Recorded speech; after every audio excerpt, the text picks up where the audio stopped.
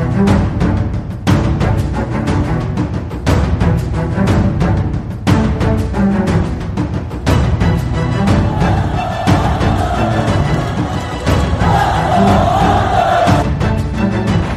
it out for Ekblad. Back to Hoffman. Blocked by Polak and Price. Another spectacular stop. Broussard tees it up and a save is made by Bobrovsky. Nelson. Barzal with the open net and he scores!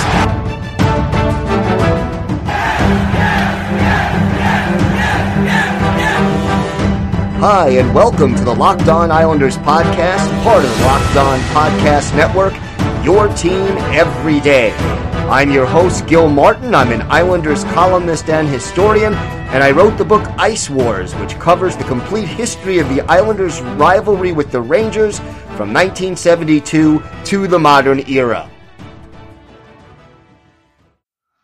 All right, everybody, welcome to the Wednesday edition of the Locked On Islanders podcast. Lots to talk about as we continue to be in a bit of a holding pattern here with regard to the NHL season.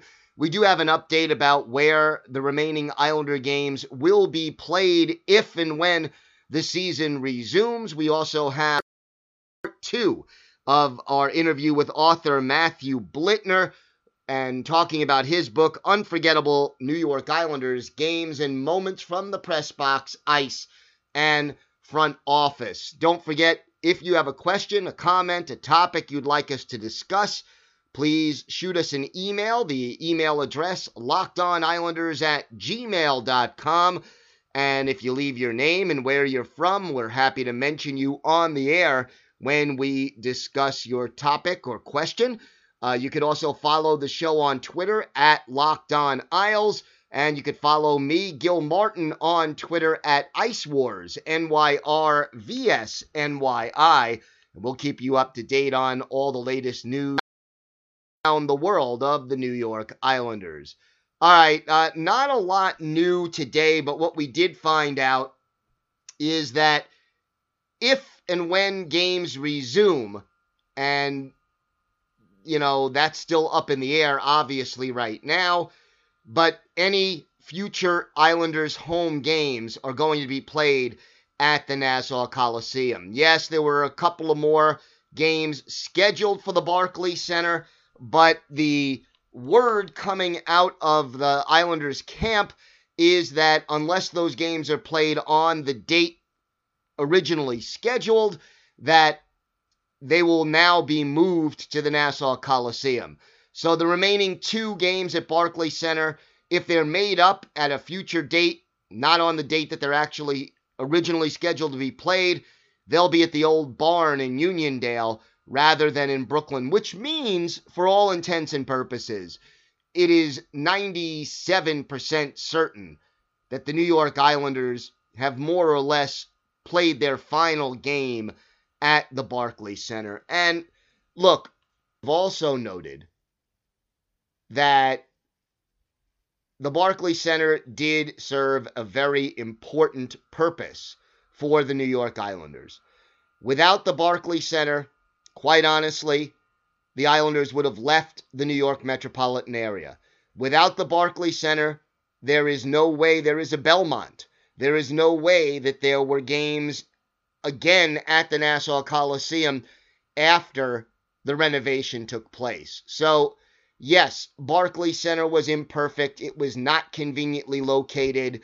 The ice was not, up to snuff as far as the quality of the ice for NHL hockey games. Yeah, you had the obstructed view seats, and to me, the most minor of all the complaints, the scoreboard wasn't located in the middle of the ice. You know what? If you could see the scoreboard and it tells you everything you need to see, who cares if it's over a blue line or the red line? It really is kind of a secondary thing, although it did look a little askew at times, but that's the least of the problems. But at the end of the day, the Barclays Center certainly served its purpose, and ironically, the Islanders, they end up losing that last game that was played at the Barclays Center, and, I guess not a lot of fanfare because nobody knew at the time that it was indeed going to be the last game. And yeah, I certainly preferred overall watching games at the Nassau Coliseum than I did at Barclays, mostly because of the difficulty getting to and from the arena. But at the same time, look, some great amenities at Barclays Center. The food certainly was an upgrade. The staff there was very, very helpful and friendly. And look, it was at the very least a modern NHL arena that, again, not built for hockey, and that was a mistake made by the people who planned the arena and owned the arena, in my opinion. But at the end of the day, Barclays Center certainly did its job, kept this team on Long Island, and there were some good moments at the Barclays Center. The first one, obviously, that comes to mind was the double overtime goal by John Tavares in the playoffs a few years back that gave the Islanders a series win over the Florida Panthers. And look, it was the first Islanders series victory since 1993. 23 years in between series wins for a franchise is a little bit too long, quite honestly. And at that point, John Tavares was the team's captain. He was, at the time, their best player. Here was a franchise, starved for playoff success. Hadn't had it since that memorable surprise run in 1993, all the way to the Eastern Conference Finals. So many playoff disappointments after that, near misses, and then at the Barclays Center, double overtime. John Tavares swoops in, gets that game-winning goal, and essentially reestablishes a new era for the Islanders. The very fact that you hadn't won a playoff game in 23 years more or less said that this franchise was stuck in neutral to a large extent. And that playoff series win made a big difference for the New York Islanders. So that to me was the most memorable moment. Certainly the first Rangers-Islanders game there was a big moment.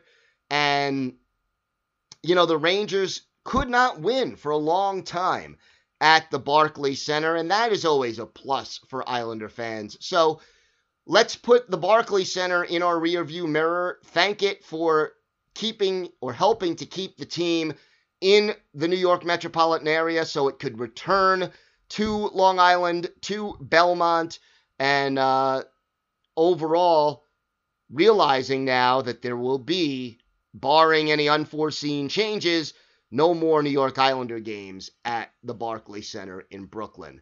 All right, we're going to step aside. When we come back, we'll have this date in Islanders history, and we'll have part 2 of our interview with reporter and author Matthew Blittner. More to come here on the Locked On Islanders podcast.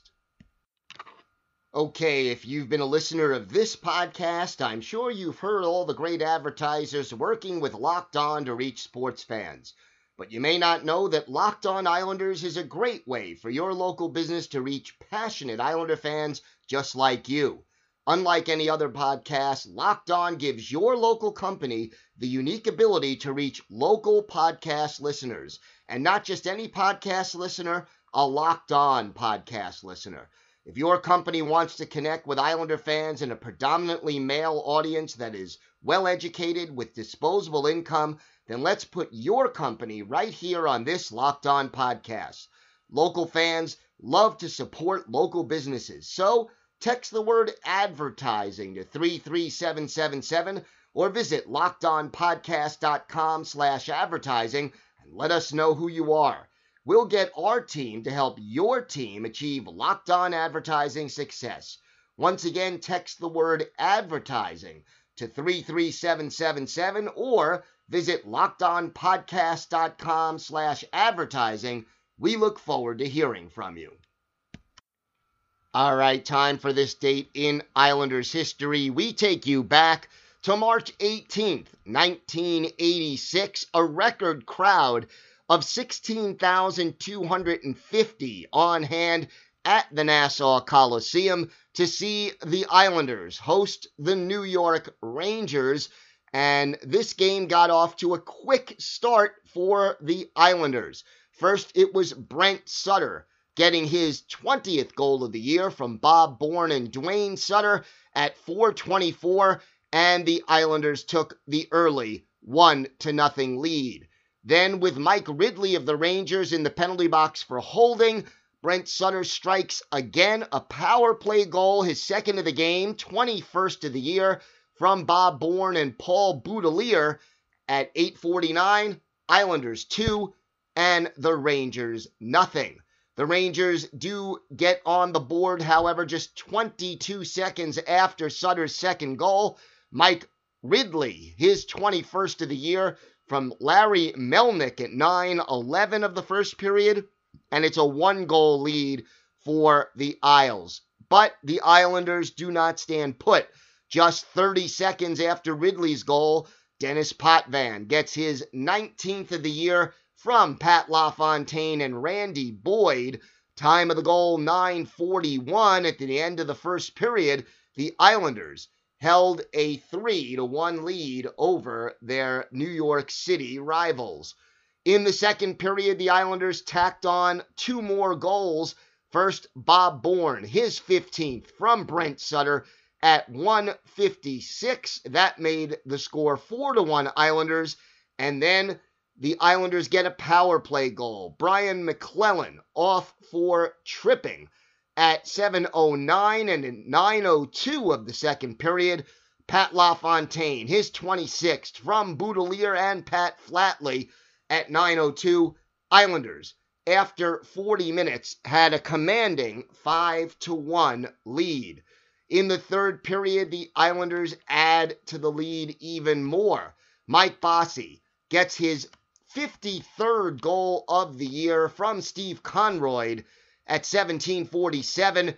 The Rangers tack on a goal in the final minute. George McPhee, future general manager in the National Hockey League, gets his fourth from Mike Allison at 19:06. And the final score, Islanders 6, Rangers 2. By the way, McPhee and Greg Gilbert dropping the gloves earlier in that third period as these two teams faced off. John Van Beesbrook took the loss in this game, allowing 5 goals on just 23 shots. Glenn Hanlon allowing just 1 goal in 14 shots as they more or less split the game. The Islanders goaltender, Billy Smith, the Hall of Famer, he got the job done for the Islanders. 19 saves in just 21 shots. For the Islanders, Brent Sutter with a 3-point night, 2 goals, 1 assist. Bob Bourne, a goal and 2 assists to also get to 3 points. Other multiple-point Islanders in this contest were Pat LaFontaine with 1 goal and 1 assist, and Paul Boudelier, who had a pair of helpers for the Islanders as far as shots on goal were concerned. Tomas Janssen led the way with 5 shots on goal, while Dennis Potvin and Clark Gillies each pitched in with 4. Islanders finished the game with 37 shots on goal, and again, a sold-out Nassau Coliseum, a then-record crowd of 16,250 fans on hand. And as usual, you know, when you have a Rangers-Islanders matchup at the Coliseum, you got a divided crowd, a lot of Ranger fans there, a lot of Islander fans there. Almost as entertaining to see what was going on in the stands at these games as it was to see what was happening. And for the Islanders, it solidified third place in the Patrick division at that point and got revenge because just 2 days earlier, the Rangers had defeated the Islanders at Madison Square Garden. The season series in 1985-86 ended up being split 3-3-1, each team winning 3 games and then 1 tie. So the Islanders get revenge for 2 nights earlier, end up evening up the season series. And in this year, by the way, both the Rangers and the Islanders end up making the playoffs. A strong showing overall for the New York Islanders as far as the plus-minus statistics were concerned. Dennis Potvin and Randy Boyd leading the way for the Islanders with +2 ratings. So a good night for the Islanders on this day after St. Patrick's Day, March the 18th, 1986. Islanders 6, Rangers 2, as we remember this date in Islanders history. All right, we are going to take a little break. When we return, we will have part 2 of my interview with author and sports writer Matthew Blittner. His book, Unforgettable New York Islanders, Games and Moments from the Press Box, Ice, and Front Office. Great interview. You're going to want to hear more of that. And don't forget, part 3 of that interview, by the way, will come up on tomorrow's show when we will talk a little bit about where the Islanders stand right now. So stay with us. More to come here on the Locked On Islanders podcast. And by the way, the Locked On Podcast Network wants to thank our listeners. And here is a limited time offer for us. Postmates is giving our listeners $100 of free delivery credit for your first 7 days. To start your free deliveries, download the app and use the code LOCKEDONNBA. So once again, that's Postmates, $100 of free delivery credit for your first 7 days. So to start your free deliveries, download the Postmates app and use the code LOCKEDONNBA. All right, here is part 2 of my interview with sports writer and author Matthew Blittner, talking about his book, Unforgettable New York Islanders, Games and Moments from the Press Box, Ice, and Front Office.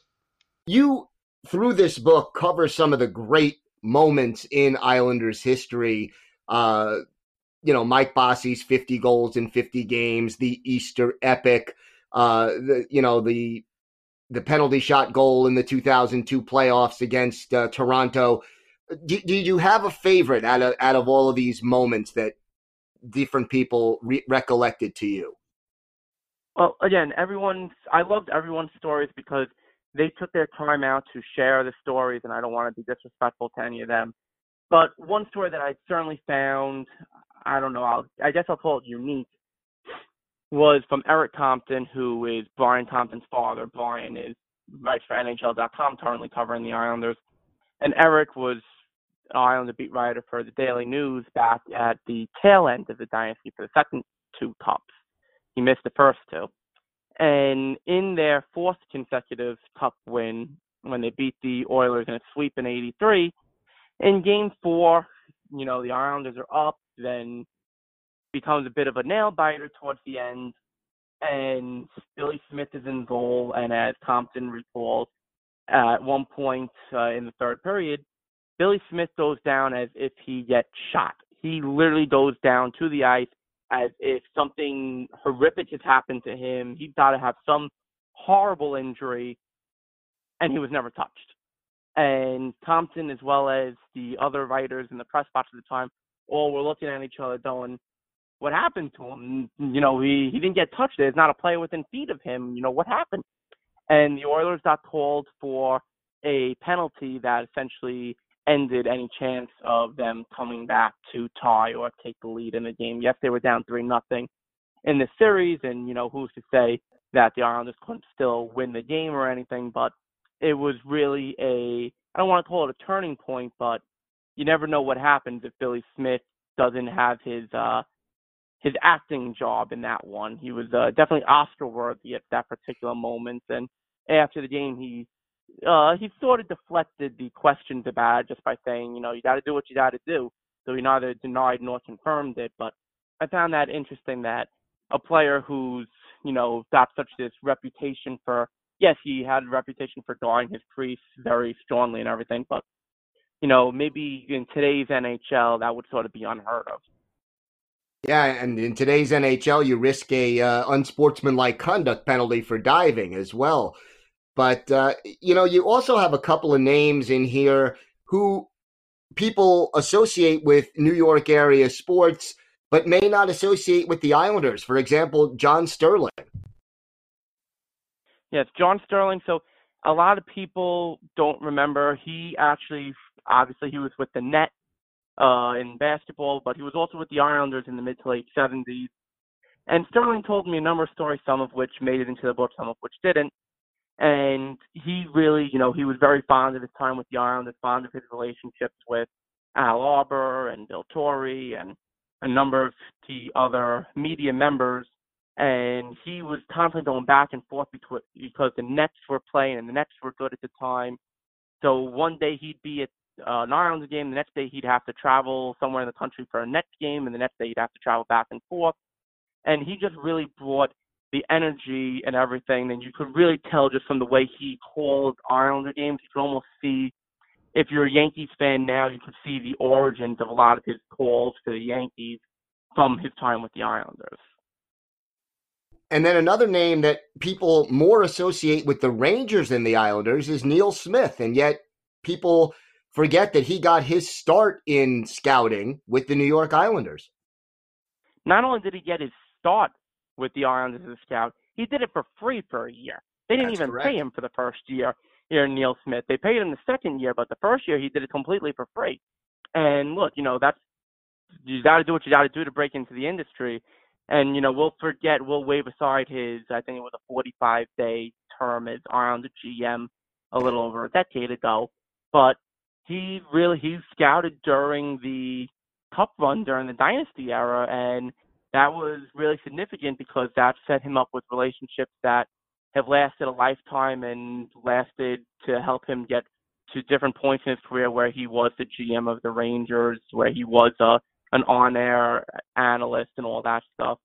So it was really fun to hear Smith talk about an era in his career that most people probably never even knew about.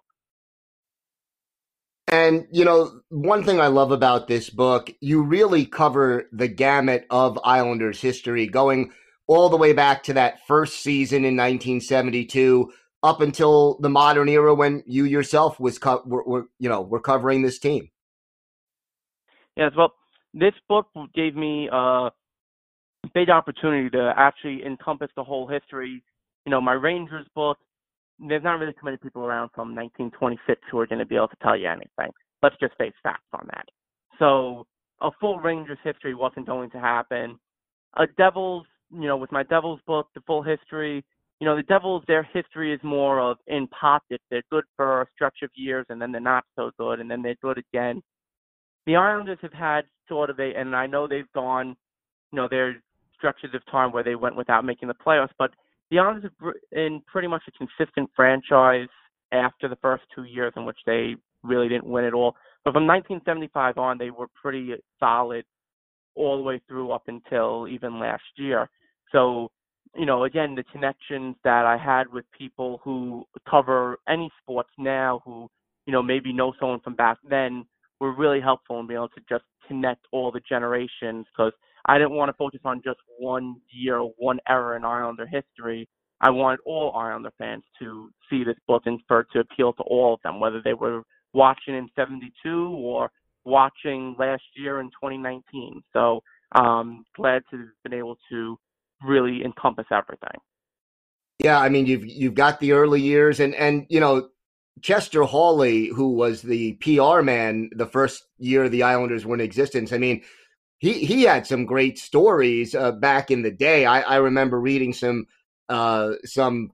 articles, that he talked about way back when the team just started to get good, and they talked about what it was like that, first couple of seasons, and the story you have in here, that relates to him is just unbelievable. All right, well, Hawley Chester III was a very enthusiastic PR director. He was the first Islanders PR director. And as you mentioned, with his story, at the end of that first season, the Islanders were banged up. A couple players were sick. They only had maybe 14, 15 guys who were able to suit up for a particular game in which they were going into Minnesota to face the North Stars. And, lo and behold, he had been a collegiate hockey player, so playing hockey wasn't a foreign concept to him.